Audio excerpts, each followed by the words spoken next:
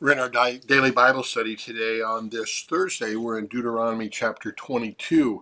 Again, remember, Deuteronomy is Moses telling the people, reiterating for them, telling them again the commands that God has given to them, the commandments, the statutes that are important for them in order to be able to live as a community. That these are the same kind of things that we have within our society. There are laws to curb people from just doing what they want to do, and then there's punishment associated with those laws in order to back that up to make sure that it's a deterrent. From wanting to do those practices. And again, our culture is a little different than the culture back at the Old Testament times, but nonetheless, we still follow the same thing for the same reasons. So verse 20 or chapter 22 starts out with just the way brother to brother you treat one another, and sister to sister you treat one another. This is brotherly love for one another. You see, if you see someone's ox that's gone astray or sheep or something, you get that back to them in one way or another, and he describes it right there. You're responsible for that.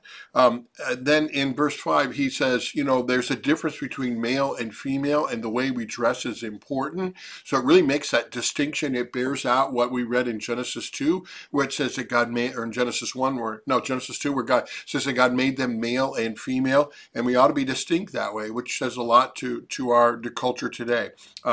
If you come across, and also the respect for animals and realizing how precious animals are to us, as well as important they are to us for our diet and to take care of the world too. So he brings that out in the next section, verse 8. He talks about making your home a safe place, rails there so that people don't fall off of that.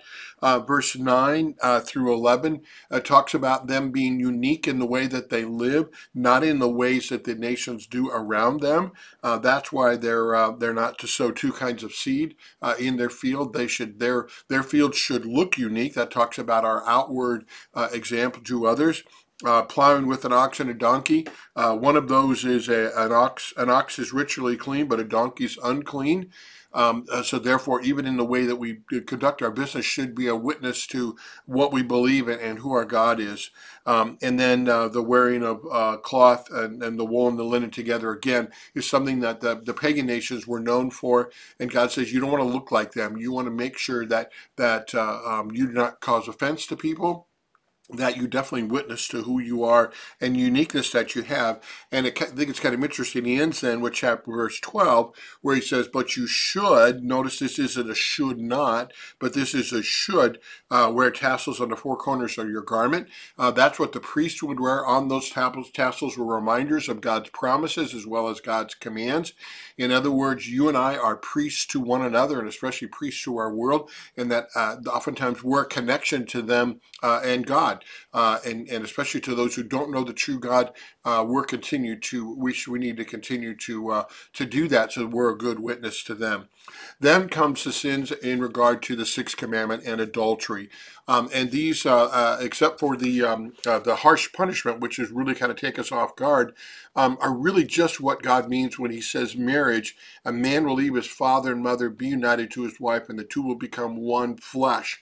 And that be something that, as we say in our vows, till death do us part. So that needs to be honored and respected in both persons in that. So in the first case, he talks about if a man marries a woman and then he thinks she hasn't been faithful before they were married, that she wasn't a virgin, then they need to check that out. If they find out for sure that she is, then he should be, since he brought her to public disgrace, the Bible says she should be whipped, and he pays a fine to the family. So again, we're going to protect that woman. But if he finds out that she wasn't a virgin when he married her, then it's death penalty. Very stark, very strong, but emphasis upon purging the evil from their midst. If this continues to happen, it's going to weaken that marriage in the community and the witness of marriage in the community and family, and weaken families, and it just kind of snowballs down the line.